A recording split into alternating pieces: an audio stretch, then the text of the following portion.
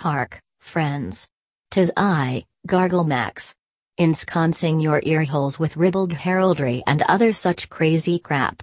The Undead is a member of the Alberta Podcast Network, which is powered by ATB.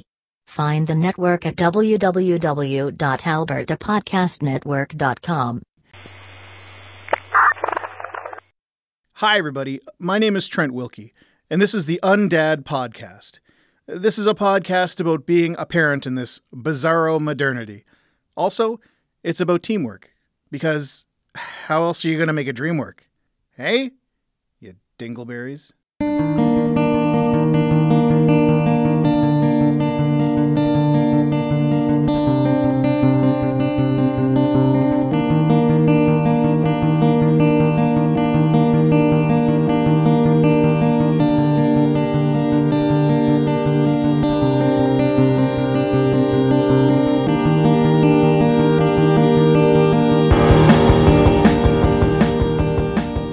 This episode is titled, His Dumbledore is Shit.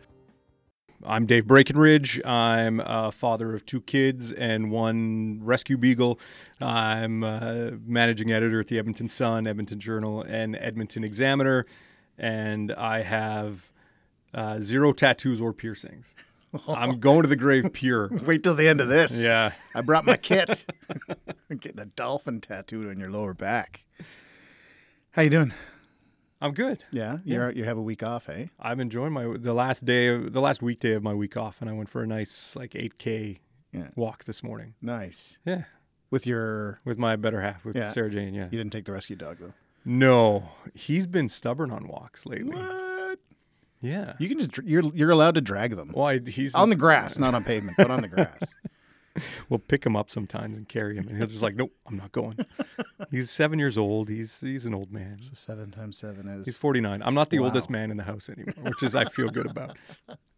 How old are your little ones? I guess they're not little anymore. No, 10. My son is 10, and my daughter is 6. Wow. Yeah. Does it feel like that, or... Sometimes it feels like it's been 20 years. Yeah. And sometimes it feels like, oh my God, I can't believe that another birthday just rolled around. And you think, where did all that time go? Yeah. And you wonder to yourself, did we miss out on anything? Are there things that we should have done with our kids so they're well adjusted? Exactly. Where's the checklist? I know. Did we do all those things properly? He's been killing birds in the backyard. Maybe that's a sign. So I was once told that as your children get older, you start caring about them less. Is that true? No, I find in our case it's more. What? Truly, I know. I was told by a highly reliable source. Well, I mean, you stop. There's that sense that you're I have to give them more freedom to fail or to succeed or to do things on their own. And so you're stepping away a bit. But I find even that is a challenge because you can see when they fail and how it affects them. And you just want to swoop in. It's oh, it's okay. You're great. And all of those things. So I almost feel that those tugs more. Yeah. When they're little, you care more because there's a greater sense of vulnerability, or they're, oh, I'm going to climb up the banister and up to the second story with my hands up on the wall, and I'm going to walk up, and you're like, no, don't do that because you're going to fall and hurt yourself, and then you're responsible, right? Yeah. Because you shouldn't have shown them that in the first place. That's daddy's move. Yes, that's Friday how I do night after bed, daddy's move. Did you always want to be a parent? So I knew you were going to ask this, and I was trying to think. Everybody says that. I guess I got to take all those offline, eh? No, and just do individual and let them know. Remove the show. Exactly, it's up for no one can listen. No, when I was younger, I don't really remember thinking about having a family. When you're a kid, you play house and all of that stuff. And I think there was a period in my late teens and early 20s where I was like, if I make it to 25, it'll be a miracle. So I wasn't really thinking about kids at that point.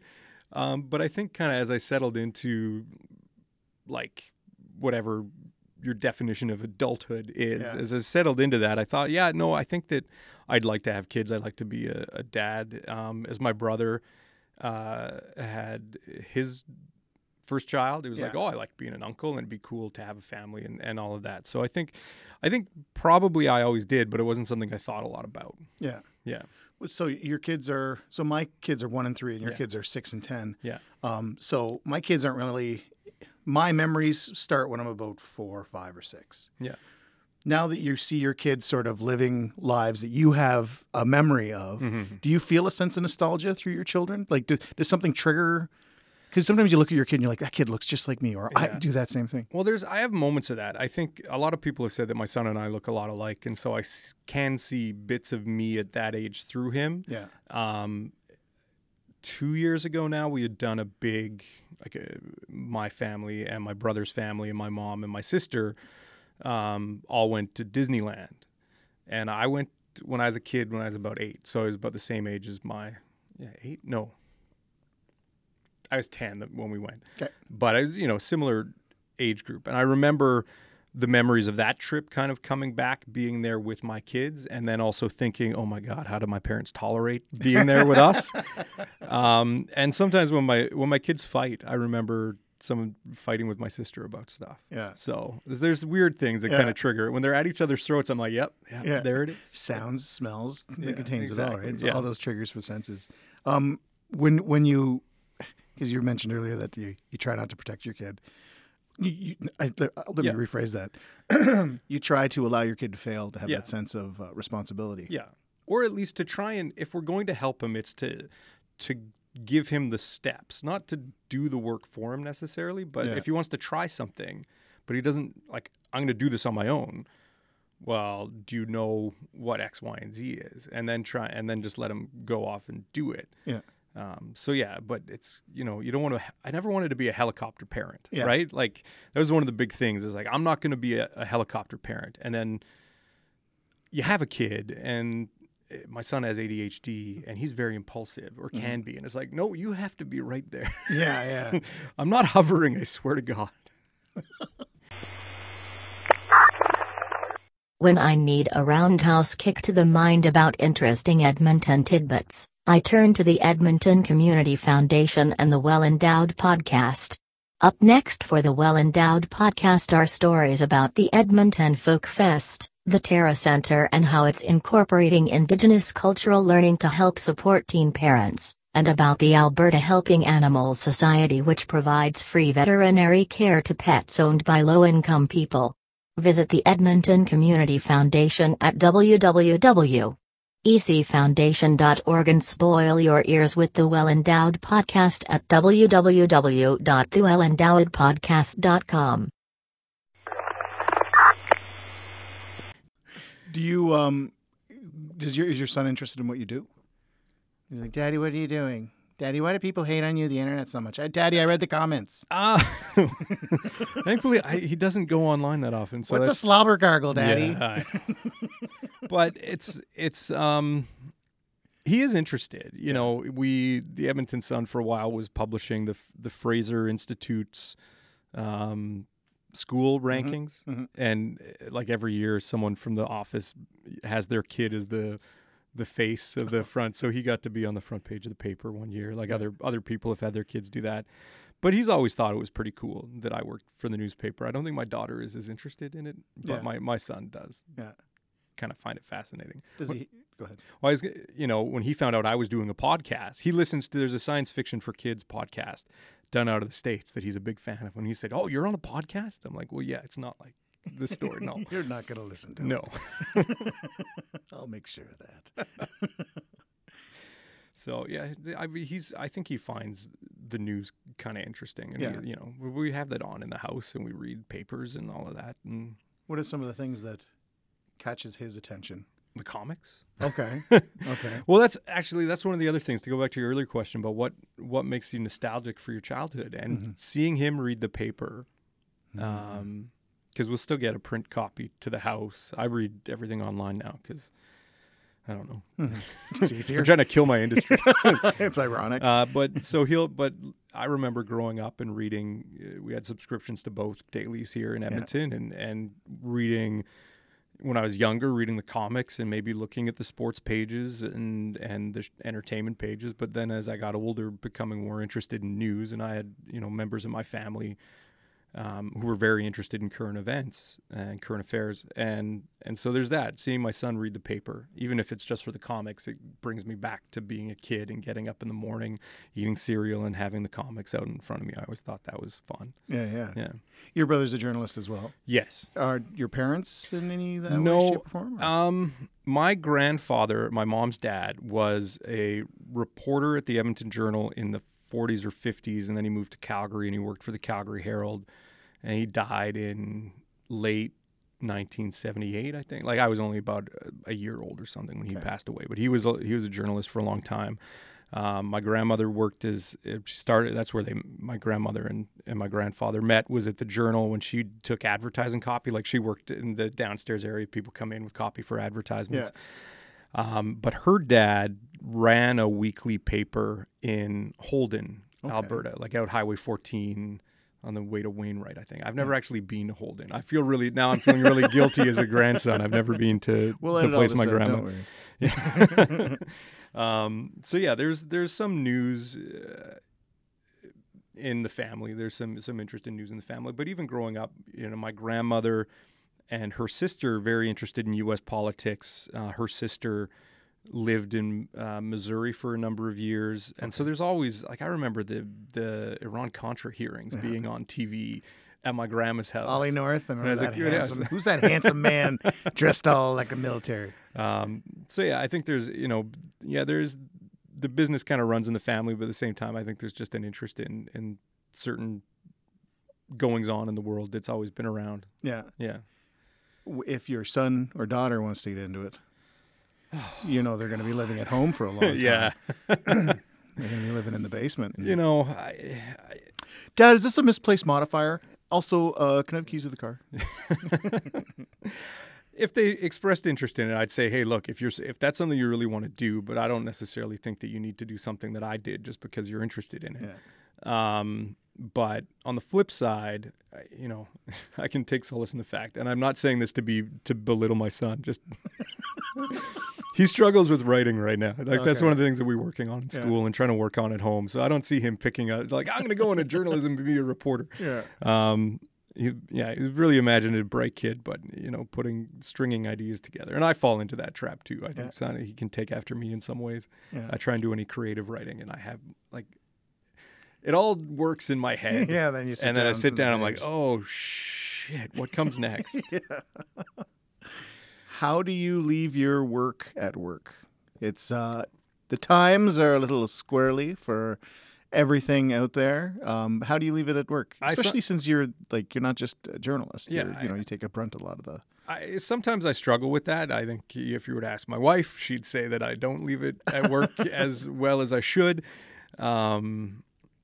Sometimes it's just a matter of putting the phone away. I've done my best this week to not really be on social media too much. Yeah. I'll pick it up sometimes in the evening and then realize you shouldn't pick it up. Yeah, exactly. So it's a struggle, and sometimes when I leave work, there's 2 or 3 different balls in the air. Mm-hmm. And I want to make sure that they're caught. Yeah. So just wanting to go home and kind of pay attention to that, but I usually try and leave it alone. Get through dinner with the kids, get through bedtime and story time, and get them to bed, and then I may pick it up again and just see what's going on. Yeah. Are you do you know a bit about history at all? Do you ever, being a journalist, someone who edits a couple papers, do you know of any time in history where something like this, an attack on the press in such a way, has happened? Well, I mean, nothing happened on Earth before I was born, right? That's right. And nobody in this room exists because we're all living in the ideas that you're creating in your own mind. If we leave the room, we just dematerialize. Yeah. Right. So exactly. You know that you're the only person. Yeah. These microphones aren't even here. No, exactly. No. Okay. You're sleeping. Well, I know that if you go into the foyer at the Journal building, there is a Pulitzer Prize. Mm-hmm. And I don't know of many Canadian publications that have won a Pulitzer Prize, but the Edmonton Journal did back in the 1930s because of editorials it wrote speaking out against, I'm gonna get this wrong, but William Aberhart's attempts to crack down or control the press. Okay. I find it strange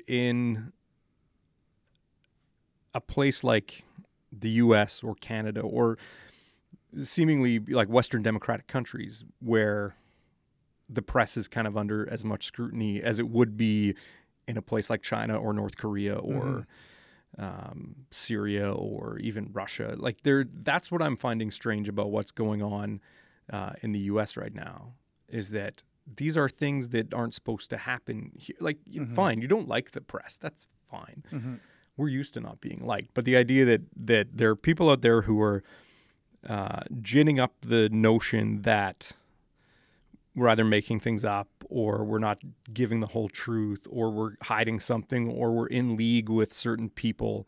That's what I still find baffling. Well, people think that the columns are journalism, right? They think that if it's in the paper and it's a columnist, they think that that's what the whole paper beholds, and that's what everybody believes in the paper. Well, I think that's the other problem, is that I know that there are people out there who see columnists as not journalists, and I disagree with that notion. I think column writing is a form of journalism, and there are different kinds of columnists. There are straight opinion writers who are they're commentators or they're op-ed writers, and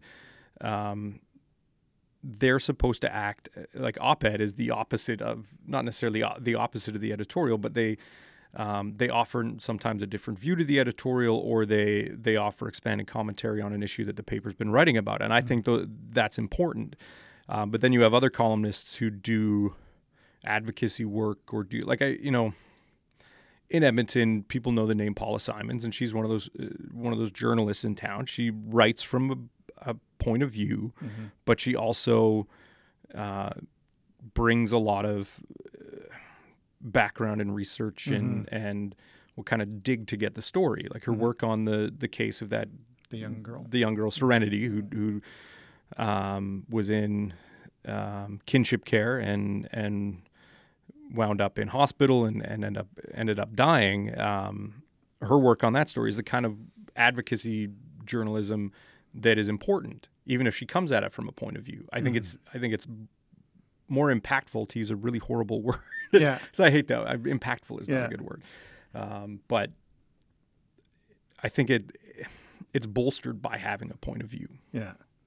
So. That's true. And you can understand that because we are all opinionated. Yeah. And sometimes you do need to, lance the boil in a way and get the feelings out there. Speaking of lying, what was one of the biggest lies you were told about being a parent? You'll be a great dad, Dave. No, I'm kidding. No one ever told me that. You can't say it to yourself. I don't know if there's no major offense. No major. I think the one that I find was maybe like they were stretching the truth a little bit was, you'll figure it out. I'm 10 years in. I'm still figuring this out. So maybe like you'll figure it out eventually. Yeah. You'll figure some stuff out. Yeah, exactly. Yeah. That second before you die. Yeah. Oh, fuck. And then it's over. Yeah. So, like it's one of those, like every month, every week, almost every day, like there's something, you either learn something new about your kid or you learn something new about yourself through your parenting, or you learn a new thing that they do that drives you crazy. And so that's kind of like, I don't know if I'll ever figure it out. And that's okay in a lot of ways. I like the learning process. We had to do a lot of self-teaching when our son was diagnosed with ADHD. How old was he when he was diagnosed? He was 5. Okay. So he'd always been a busy kid. He'd always been easily risable and impulsive, and could display a lot of anxiety or rigid thinking or fixation. And we would get tons of like, oh, you just need to go outside more, or try a different diet, or it's like all of these things. Don't eat wheat. So we did try some of these things, but we had a kid he was outside every day. My wife and I worked opposite shifts at the time, and I would be home with him in the mornings. I'd take him, that's the first thing I'd do after breakfast. All right, we're going to the park, or we're going out, we're going for a walk, we're going to get you outside, we're going to run you around and stuff. And even still, that was a challenge. And then we were diagnosed when he was about 5, and a lot of that made sense. Was it a sense of relief when you had? It's not an answer to a question, No. but it's a set of goals you can aim towards. I guess. Yeah, and it kind of helps you. It gives you a place to start looking for information, like as opposed to, because I didn't know a ton about ADHD. I knew a couple of kids growing up who had ADHD, but I didn't really know a lot about it. And so it offered us a starting point to say, okay, well, what are some challenges? What are some areas where kids with ADHD succeed in? Because for us, it's not just all about challenges. It's about, what are some of his strengths, or, what can we... If he's tall, what sports would he be? Yeah, what can we leverage for strengths for him? And so, that's been a huge weight in some ways, but also it's been an interesting adventure in other ways, and trying to see the world how he sees it, or how to look at things from his perspective, which is different from ours. And even that's the one thing about parenting I think that I've learned the most is really being able to look at things from someone else's perspective. And maybe that was a failing on me as a person generally before I had kids, but I think that's been, I'm just having a light bulb moment right now. Well, I would agree with you. Empathy was not something that I carried around in my back pocket before I had. And that's something that I think I even had to learn is empathy, and that's been huge, right?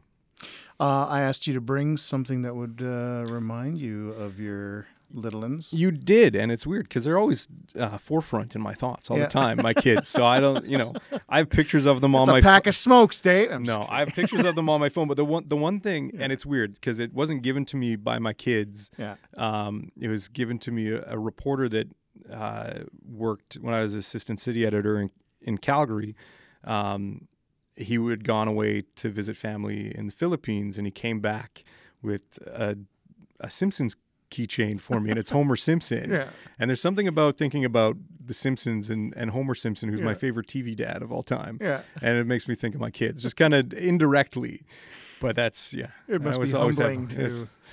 Do you look up to Homer, or you just like the fact that he does his own thing? He does his own thing, and you can look down on Homer. And you think, exactly. I'm a better parent than Homer. No, you can always do better than Homer Simpson. He's well-meaning, and I think that's at the end of it, every parent is well-meaning. Yeah, or most of them anyway. They try to be. What are you working on now as a dad? What is something that you wake up and you're like, okay, I'm going to do this today. And you forget it by the end of the day, as we all do. But I think as our daughter is kind of going through a phase, and we didn't necessarily get this. Goth? Is it a goth phase? Well, I wouldn't be surprised. But I didn't really get this with our son at that age. But our daughter, I don't know if she's dealing with a lack of attachment or insecurities, but there's a lot of kind of ups and downs emotionally. Yeah. And I think keeping my head about me, and maybe it's something I'm having to relearn. Yeah. But just, when she has she's tantruming, right? And we're like, this is odd. Yeah. Because our son would have tantrums, but it wasn't be like someone bumped him and then he... Yeah. So managing to keep just reminding myself to take those few deep breaths or trying to step away. Don't react immediately. Yeah, exactly. Yeah. So... that's something that we're kind of working on right now. And I think just the idea that we need more one-on-one time with each of the kids. Our lives are fairly busy, and it can be hard to get that kind of time. And we go in fits and starts where, we may take one of the kids and do something with them. But I think the realization that both of us need that to work on the individual relationships with the kids, as opposed to we're all one big group. Yeah. Yeah. Yeah, that's true. Identity. Your role within the family, all these things are extremely important. Yeah. I remember one of my earliest memories was, I think I was 6 or 7, and I remember sitting in a room full of other kids, and I was just in a class setting, and a guy came in and he was teaching us something, and I remember thinking that he got to leave the class. I was like, oh, that's so cool. That's so cool. He just comes in and he does his thing and he leaves and he goes in his car and he goes away, and I had this I was watching my son while I was having this train of thought. And I remember thinking, it is extremely difficult to be 6 or 3 or 7. It's extremely difficult these ages when your bodies are doing things that you have no idea and you're experiencing things for the first time and your mind's going and you're trying to find your place in the world. We don't see that as difficult as, or adults, parents sometimes don't see that in their kids as like, that's a fucking difficult situation you're going through, man. Yeah, it's go to your room. Like you can go to your room, but what happens in there? Yeah. Like I don't think we have that grasp that we used to. Well, because we went through it and we managed to keep ourselves alive till we get to this point. But before you get all of that, you can remember the hardship of being 25 and like losing my keys again. Yeah. But it is hard to kind of remember some of those things that, you know, you just think childhood is one big happy game. Yeah. And then you realize, well, maybe it's not. Maybe like just kind of, again, remembering that they're full-fledged emotional beings that struggle and trying to, again, put yourself in those perspectives. And they don't have the emotional language to tell you how they're feeling. And oh God, no. I would, my youngest or my oldest, my 3-year-old throws tantrums.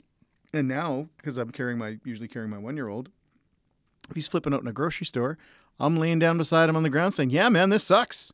Yeah, this sucks. What's good? What are you angry about? Yeah, it sucks. You can't have the cereal. Yeah, this is crap. And not only is it therapeutic, but in a way it sort of makes me understand how tough it is to be anybody. Going back to empathy. Yeah.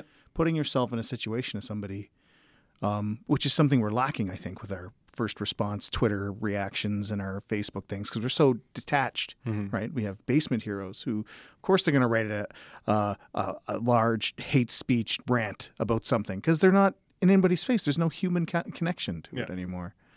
I find that's one of the biggest things that I'm going to work on with my kids a lot is seeing people as people, like seeing them as humans, not just another number that you get to force your ego on. Well, that's something that we've tried to do with our son, especially because I think that the big piece is working on the emotional vocabulary, because that is another area he struggles with. And I think that I was like that a lot when I was a kid.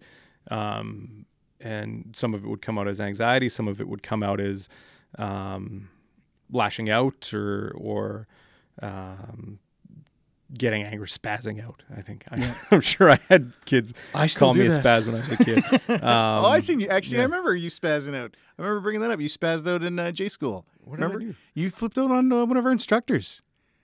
You probably deserved it. Oh, they actually did deserve it. And I just remember like sitting back and feeling like a big relief because somebody's finally calling something about deadlines and like instructions not being clear. And it was that halfway. I think it was right after we had the big turnover with all the teachers where we gutted the course. It's fun. I apparently black out most of that stuff. Dude, your training kicked in. Yeah, it's funny. You were wearing like this weird army fatigues when you came into anyway. But yeah, it's working on that trying to identify what he's feeling, because I think a lot of times he just gets flooded with emotion and then it's just freeze. And then you're thinking about your emotions, right? Yeah. And so trying to work that out with him, and then also see how we can impact how other people feel. We also have to teach him that how he responds to things is his choice, and it's, you can choose how you respond. Even if you're upset, you can choose whether you yell or hit or just say, hey, that really upset me. But understanding that choices he makes can have that impact on people, and that's a challenge. Yeah. As a wizard class synthetic user interface, I don't get out much. But, floating around the interwebs, I have gleaned many things. One is that the Alberta Podcast Network is lousy with awesome podcasts. For example, the Pop Cycle Podcast. A pop culture connections podcast with Eric Newby and Christian Zip. Check them, before they wreck them, at www.popcyclepod.com. Bless. Do you find that because being a helicopter parent isn't just trying to keep your kids physically safe. It's being emotionally safe. My kid was butting in line, and these kids were like 6 or 7 kids were giving him what for, telling him the rules. Yeah. And I wanted to step in because they're yelling at my kid, but the right thing to do is let him get yelled at because he was butting. Do you find yourself having to differentiate between a lot of those things, especially in social settings? Like, fuck society right now, to tell you the truth. I want my kid to go bite someone, you know? I want him to run around with a sword and just, like, smack some... I'm kidding. I'm fine. Anyway, back to the original question. Well, I mean, he's at an age now where a lot of that is dealt with through peer groups, right? And kids are in that, I think, 10 to 13... have no issue telling, like, dude, you're being face weird. Is stupid. You smell like your butt is on your hands. Yeah, like, stop making that stop making that noise. Like, stop. Just like, kids will self-police to a certain point, and I don't think that's bullying. No, like bullying. That's like, but I've heard it referred to that way, is that kids will be mean to other kids. I think that, you know, like, as long as it doesn't become a prolonged like. Every day they're picking on that thing, but if it's like it's the point of performance, right? If they do something unexpected, is a word that we use a lot in our house. If they do something unexpected in a social situation, for the most part, their peer group will correct them. So we don't have to, like. But sometimes it's, you know, if we're at a place and he's butting in line, or if he's as he can be quite impulsive, and he'll just kind of jump up in my face and make a loud noise, and I just say, hey, buddy, there's lots of people around. They don't need to hear that kind of. So it's, you know, it's finding the right time to correct them. Sometimes it makes sense to correct them when they do something. Other times you kind of let it work itself out. Off of you. Yeah. If your kid is doing something and you're like, what the, they see that as wrong. But if your kid is doing something, you're like, hey, you know, let's calm down a bit. Yeah. I used to work at the Autism Society. Okay. And a lot of that was parents having to deal with the fact that their child is their child. And when they're in public, their children are going to do things. Yep. And people are going to learn from you how to react to your child. Yeah. And it's a lot about teaching other parents too. And I think there's a lot of anxiety when you have a child with exceptionalities, and they're prone to outbursts when they're in public. I think there's an anxiety that parents have where they feel like, and I've had this sensation where you feel like everybody is watching you and what you're going to do. And then that makes you anxious, and that almost makes you more prone to have an outburst of your own. But I think it's one of the things we learned after we got a dog. It was calm, assertive energy. Yeah. Calm, assertive energy. That's a great way to put it. And so that's part of it. But also I kind of got past the point of giving a crap whether the people are looking at me or not. Because I realize my kid is my kid, and that's who he is. Yeah. He's going to make a noise or maybe do something unexpected, and just whatever. I don't care if you're looking at me. So I'm putting that out, Edmonton. I don't care if you're looking at me. So everybody look at Dave. Not in my house. Exactly. Not through your windows. Just while I'm out in public and my kids. Anyway. This will probably be one of the last questions, but what are some of the... You're a man who purveys information. You give information for people. You share knowledge. What are some of the more difficult conversations you foresee yourself having with your kids? I think that I'm hoping that the sex talk is better. I worry more about having the drugs talk. Yeah. Just either, you know, I'm not gonna sit here and lie to anybody. Like I've done I had some fun. The devil's lettuce is legal now, Dave. I had almost, but even that, like conversations around drugs and alcohol and making responsible choices, or trying to convey, because there is nuance in that conversation. I mean, having the sex talk and saying, like, if you want to have sex when you're young, you want to make sure you protect yourself or use birth control or you know, that seems like an easier, more black and white kind of conversation. I'm never going to tell them, like, no, it's evil to do before you're married. But the drugs conversation is, because I don't believe in the conversation that who was it, Mr. Mackey from South Park? Drugs are bad, okay? Yeah. Like, you know, it's being able to say, look, you may be pressured to make decisions that you don't feel comfortable making, but we want, like, I don't know what messaging best to give there. Yeah. And I don't necessarily want to sound hypocritical, but I also don't want to give him a whole bunch of information about his dad that he may not need at a young age. Yeah. When he's a little older, you gotta get a lucky spoon. You gotta get a lucky spoon and keep it with you at all time. I can agree. I don't know if I'm going to have a hard time with those conversations Yeah. with my kids. I think my conversations with my kids are going to be what's truth. Yeah. Like What is there a God? Like those are the things I'm going to have because my wife and I are very much polarized when it Yeah. comes to that type of thing. Thankfully, they haven't really asked much. I've gotten the Yeah. question, "Who's Jesus?" And I'm like, "Well, Jesus was He's God's guy. kid." He's a." We didn't get that far. God's kid. But yeah, like the whole, a lot of it has to do with truth, right? Yeah. Like you don't want to lie to your kids. I Yeah. mean, we lie to our kids a lot, just Yeah. in general. But there are certain things you don't want to lie to them about, Mm-hmm. and I agree. Like you want to come from a position of truth when you're talking about serious subjects, Mm-hmm. because you want them to take what you're saying seriously and respect that you're being honest with them, and then they hopefully will reciprocate that Mm-hmm. if they're ever in trouble or have any challenges. Yeah, I don't know. There's still there's something about the drugs talk more than the sex talk Yeah. that I think may be troubling. Have you had bad experiences with maybe some friends that is that why it's going to be a difficult thing? No. Do you think the drugs are going to be different when you're 10 years from now, 5 years from now when you're If they are, maybe I can try it. We'll see. I don't know. okay, this is the way it works in the Breakenridge house. Anything you come in there over $10, I gotta try it first. Yeah. Okay. So I'll be down in my dungeon. I'll call it the Snuggle Dungeon and leave Daddy alone for 24 hours. Well, I know one guy who had very blunt, honest guy. The conversation around drugs, he said to his son, is like, "Look, I don't care what you want to do when you're 25.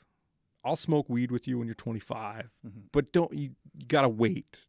Just let your brain finish growing, and then do whatever the fuck you want." Yeah. Pardon my language. You can bleep that out, right? I'm not going to. In fact, it's going to have an echo effect. On Nice. Okay.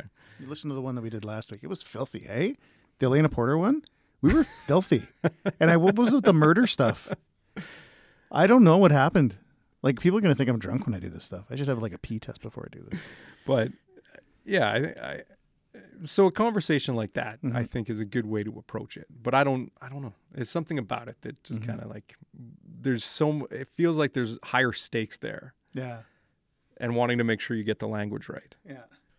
There's every type of affectation to it because it's social, it's body, it's Dave, is there anything that I didn't cover that you might have wanted to cover? Something that you wanted me to ask, or maybe something you didn't want me to ask that I get to ask now? I don't know. Because again, it's a conversation. You kind of let things flow where they go. Yeah. It's funny. I feel bad. I just realized I barely talked about my daughter. It was mostly like there's a lot more about my son, and she's gonna listen. Yeah. This will be something else she's gonna talk about in therapy. Just get her a Morrissey album and she'll be fine. Get her 2 Morrissey. I thought you were albums. gonna say get her a horse. Get her a horse too. No. You should get her 2 then. I think we could do that. Hey Andrew, we could do that. I want to buy a horse bit. You want to do some improv? Okay, you have a horse stable. I want to buy a horse. Ready? Hey, I want to buy a horse. What kind of horse would you like? Something edible. I don't know if I want to sell you a horse if you're gonna kill it and eat it, but this one isn't too stringy. End scene. That was awesome. Hey, 2 for 2 on the horse buying. That's why they're the superfood, right? The Fuck funny you, thing, quinoa. Horses the are thing the about superfood. improv, there's actually the one thing I just want to say. I feel that if the audience was just my kids, I would be way better at improv. I feel I like voices and like Puppets. scene stories and everything. I should have been recording it the whole time when they were young. Yeah, I used to tell my son stories that were just like a tree flying to save some ducks, and it was like, my dad is screwed up, man. My dad is screwed up. I can just see him saying that type of stuff. But we're really, you're probably fairly creative with your kids, aren't you? I try to be like, I don't know, it's just, especially when they're younger. There's a lot of, like, reading with them and doing voices and. I think I'll cherish memories of reading stories to my kids and trying to do all the voices. Yeah. Like with my daughter doesn't like it when I do accents though. She freaks out. My son doesn't either. He doesn't Stop talking like that. But Finley, my son, he we'd read the Harry Potter books, and so I do my best and try and do my best impressions of Robbie Coltrane and Maggie Smith, and my Dumbledore's terrible though. He's not. I can't get the voice right for him. Dave Breakenridge, his Dumbledore is shit. Exactly. Dumbledore shit, Breakenridge. Thank you, Dave. I really appreciate you coming here and Thank sharing the information. And what's the name of the newspaper that you work for? The Sun Journal Examiner. No. How's the I used to work at the Examiner. Yes. Hey, how's the Examiner doing? It's doing good. We got a good young guy working there now. A new website's going to launch soon, which is What's good. with the websites again? So they're not doing the whole samey websites? Yeah, they're going to look the same, but they're just moving to the same back end that the Suns and the Journals are on, so we can share stories more easily. And so, if there's a good local community story that should be in the Examiner, it's easier to share over, and it's easier to use. It's a better. You worked in that other website thing. It's terrible. And then the podcast I'm working on is called 10-3, Canadian News Covered. I think that's what it's slugged as Apple. And 10-3 is the 10 provinces and 3 territories? Yes. Okay. And this week we talked about Doug Ford, and I don't know what. I'm back from holidays next week, so I'll see what. You just make it up on the fly, eh? We try like Monday and Tuesday. We try and settle in, pick a topic, and then record it on Wednesday, and hope nothing like major happens between when we record it and when it's out. Can you make me a promise? Yeah. Can you do the whole buying a horse improv thing just out of the blue on the next person you talk to? Just end it quick though. Like, I want to buy a horse. Okay, here's a horse, and you're like, I feel like I actually bought a fucking horse. This is magic. It really works. I'll try that. Yeah. Yeah. Thank you. All right.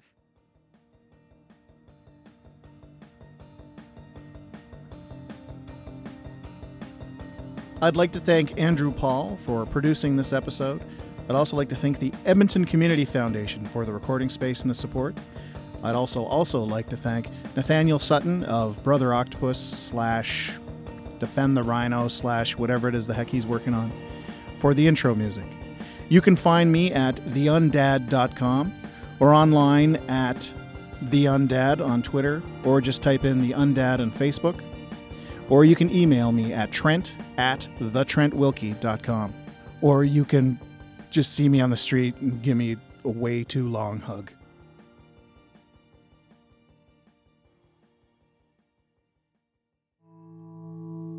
Sometimes you like it, sometimes it makes you go